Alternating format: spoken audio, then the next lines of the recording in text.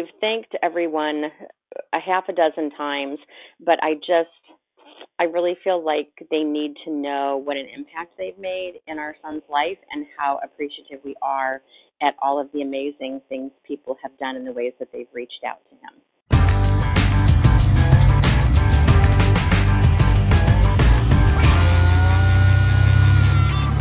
I'm Todd Dills, this is Overdrive Radio, and that was St. Louis resident Sarah Welsh up top. In the spirit of This Week in America, with Thanksgiving coming up this Thursday, November 22nd, Welsh offered those thoughts for the myriad of owner-operators, drivers, and others among the trucking community who've helped her and her husband Bob foster a growing interest of their now 12-year-old son, Robbie. That interest, why, it's owner-operated and other trucks and their drivers, Robbie clearly taking a cue from some of the best-known and not-so-well-known trucking characters online and in the flesh. For years now, Sarah and her husband spent time truck spotting with Robbie on overpasses in their prior community in Manchester on the western edge of St. Louis where they live now. This year, as you'll hear, meanwhile, Robbie got his wish for spring break with a trip to the Mid-America Trucking Show in Louisville, and later this year, none other than the Guilty by Association Truck Show in their home state down in Joplin. When he saw our video featuring a couple he'd met at GBATS, Daniel and Phyllis Snow and their Goose Freightliner recently. The Snows were also featured on the podcast here a week or two back, you'll remember. Sarah reached out with a message for the community of truckers she hoped to broadcast. This from her original note. I've been looking for the right place to share our amazing journey in the trucking industry, she said. A big thanks to Sarah for telling us this story, and for the rest of you, here she is talking about just how young Robbie Welsh got interested in trucking to begin with.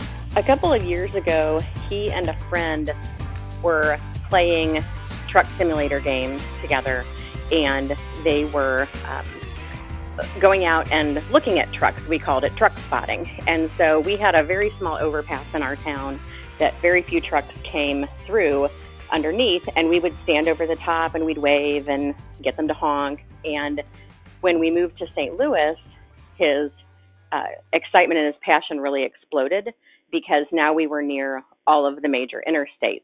And we started by standing on a passenger bridge over the top of 44 and just getting them to honk. And he really loves horns specifically. And so he would get them to honk and then try to figure out which horn they had installed on their rig. Yeah, so he knows all the different models of horn. Yes, in fact, one morning I woke up and in my Amazon cart on a watch list was a K5LA so that he could let me know when it went on sale for $1,795. Bit of a news flash here for the astute Overdrive reader. 12-year-old Robbie Welsh schools Trucking Magazine editor on train horns. That's right. I had to admit to Sarah that before she shared that anecdote and my Google fingers got to typing, I couldn't well recall just what a KL5A was myself. It's a train horn. At that point, he was when he first started, he was 10. When we moved here, he was 11. And then it really exploded. I have a friend named Lori who is in animal rescue with me, and she and her husband drive. And she always saw me posting about Robbie and his trucks and going to watch them at the on the highway. And so she would always talk to me, maybe we could get him to meet up with a driver or something of that nature. Well, Robbie's only request for spring break last year was to go to the Mid-America Truck Show. So she hooked me up with her friend Terry and Lori with Landstar and her friend Deb, who is an owner-operator, and they walked us through how to navigate the truck show. And once we were there, he got even more excited. He saw Chris with Big Rig Videos doing some filming after the show. That's Chris Pfeiffe, the videographer well known around trucking for his rolling CB interviews, pairing operator talks conducted on highway with rolling footage showing the operator's rigs at work on the road. We hung around and waited until we could find the Lights After Mats parade so that he could film it. He met another videographer who is with Texomatic Motors, and then he had two companies that drove him around the parade route, which was really exciting, and he got to meet Tony Justice after the concert. So that was where he really got excited to actually put names and faces to the people he'd seen online. Yeah, he was already familiar with a lot of these folks because of just the online presence. Yes, in fact, he was looking for Bobby Laws at that show because he had been watching religiously Chris's rolling CB interviews. Was that 2017 or was that this year? That was this year, so 2018. And did he meet Bobby at Mid-America? No, so that was funny. We had walked around all day and asked everyone we saw if they knew where Bobby was. And we spent the majority of the time out in the lot because he wanted to meet drivers and see trucks more so than vendors. And so we saw what we thought was Bobby's truck, and I took a picture of Robbie next to it and found Bobby on Facebook and messaged him the picture and said, by any chance, can you just tell me whether or not this was your truck? Because Robbie walked the parking lot for hours hoping to run into you, and we think we found your truck, and he would be really excited to know whether or not this was, in fact, your rig. And he messaged me back and actually set up a surprise meeting with Robbie right around the corner at our local grocery store so that Robbie could see his rig and meet him. And it was really an interesting and very exciting surprise for him. Sarah and her husband took a video of the encounter with owner-operator Laws in his custom 2007 Pete 379. You can find that by searching Sarah Welsh at overdriveonline.com. That's Sarah with an H on the end. Regular readers will well recall owner-operator Laws from my coverage earlier this year on the Channel 19 blog of his B-Rays flooring custom vinyl flooring business he runs on the side in addition to trucking, then leased to D&E Transport. Laws mentioned his meeting with Robbie. I know he spoke back at that time. The CDL Life publication had gotten wind of it when it happened in April of this year and published a brief story about Laws and Robbie. Little did I know Sarah and I would be talking further about it months later. It was really neat. Yeah. Bobby brought him a whole bag of things and let him honk the train horns, and it was really a neat meeting. He has gained a lot of confidence just knowing how many people are interested in his passion. A lot of kids his age aren't into trucks, and so it's hard to find kids who are 12 who enjoy what he enjoys in the same way that he enjoys it. And so it's really been amazing for him to have so many people basically just wrap their arms around him and say, we love this about you, and we're really interested. We even have local trucking companies that will call us at home and say, Robbie's favorite rig is coming in on Thursday about 4 o'clock if he wants to come down and take a look. They will take him out on the road. They'll show him the new equipment. They'll keep him posted on anything new that's arriving. So it's just been it's been neat for him to see other people who share the same passion that he does. And you were mentioning to me, I think too, I just thought about this because you guys made that move to St. Louis, and sounded like there was a time there where you're having issues at school, but this fascination kind of dovetailed with sort of getting that all back on track. Yes, absolutely. He was falling behind at his previous school and wasn't receiving a lot of help there. So we chose to move him here to get him into a good school district and get him back on track as far as his schooling and anything that he needed here. And so moving here was a stressful time for him to leave behind his friends and to pick up and move to a new city and start middle school all at one time. And so it was really nice to have the trucking industry who accepted him very willingly and accepted him for exactly who he was and for his passions, and to be able to give him that confidence that helped with the move. Robbie's following the example of a man who, beyond owner-operator Laws, might just be his biggest hero among the online trucking world, the aforementioned Chris Pfeiffe of Big Rig Videos and his rolling CB interviews. Turns out, as Sarah explains, young Robbie has begun experimenting with his own video work. We love to go out to Pacific and go to see Big Boys Towing, and one gentleman there named Don always pals around with Robbie, takes him back to the shop. Well, he told Don how much he loved Chris's videos and doing the CB interview, and said he'd always wanted to do a rolling CB interview.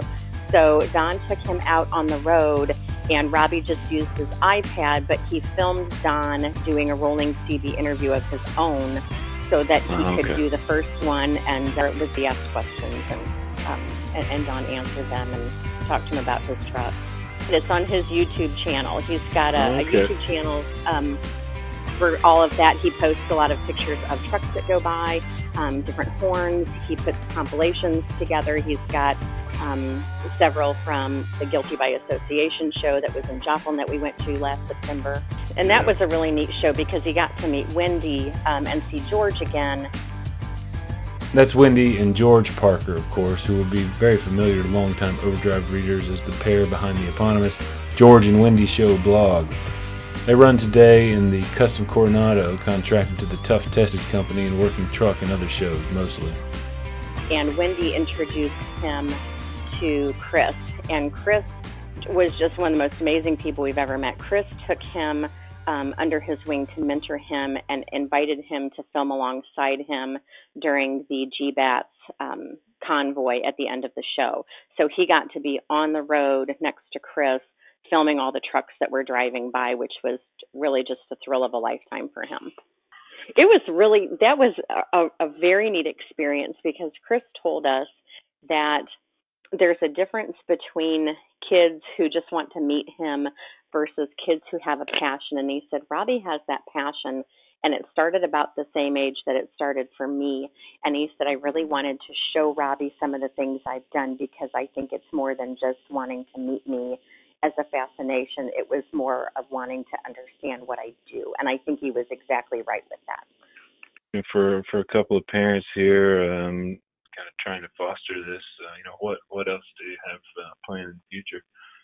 What can you use from the community out there? Because I don't know that we could get any more than we have already gotten from the trucking community. We have gotten so much love and so much compassion and so much excitement that has really spurred him to continue what he does.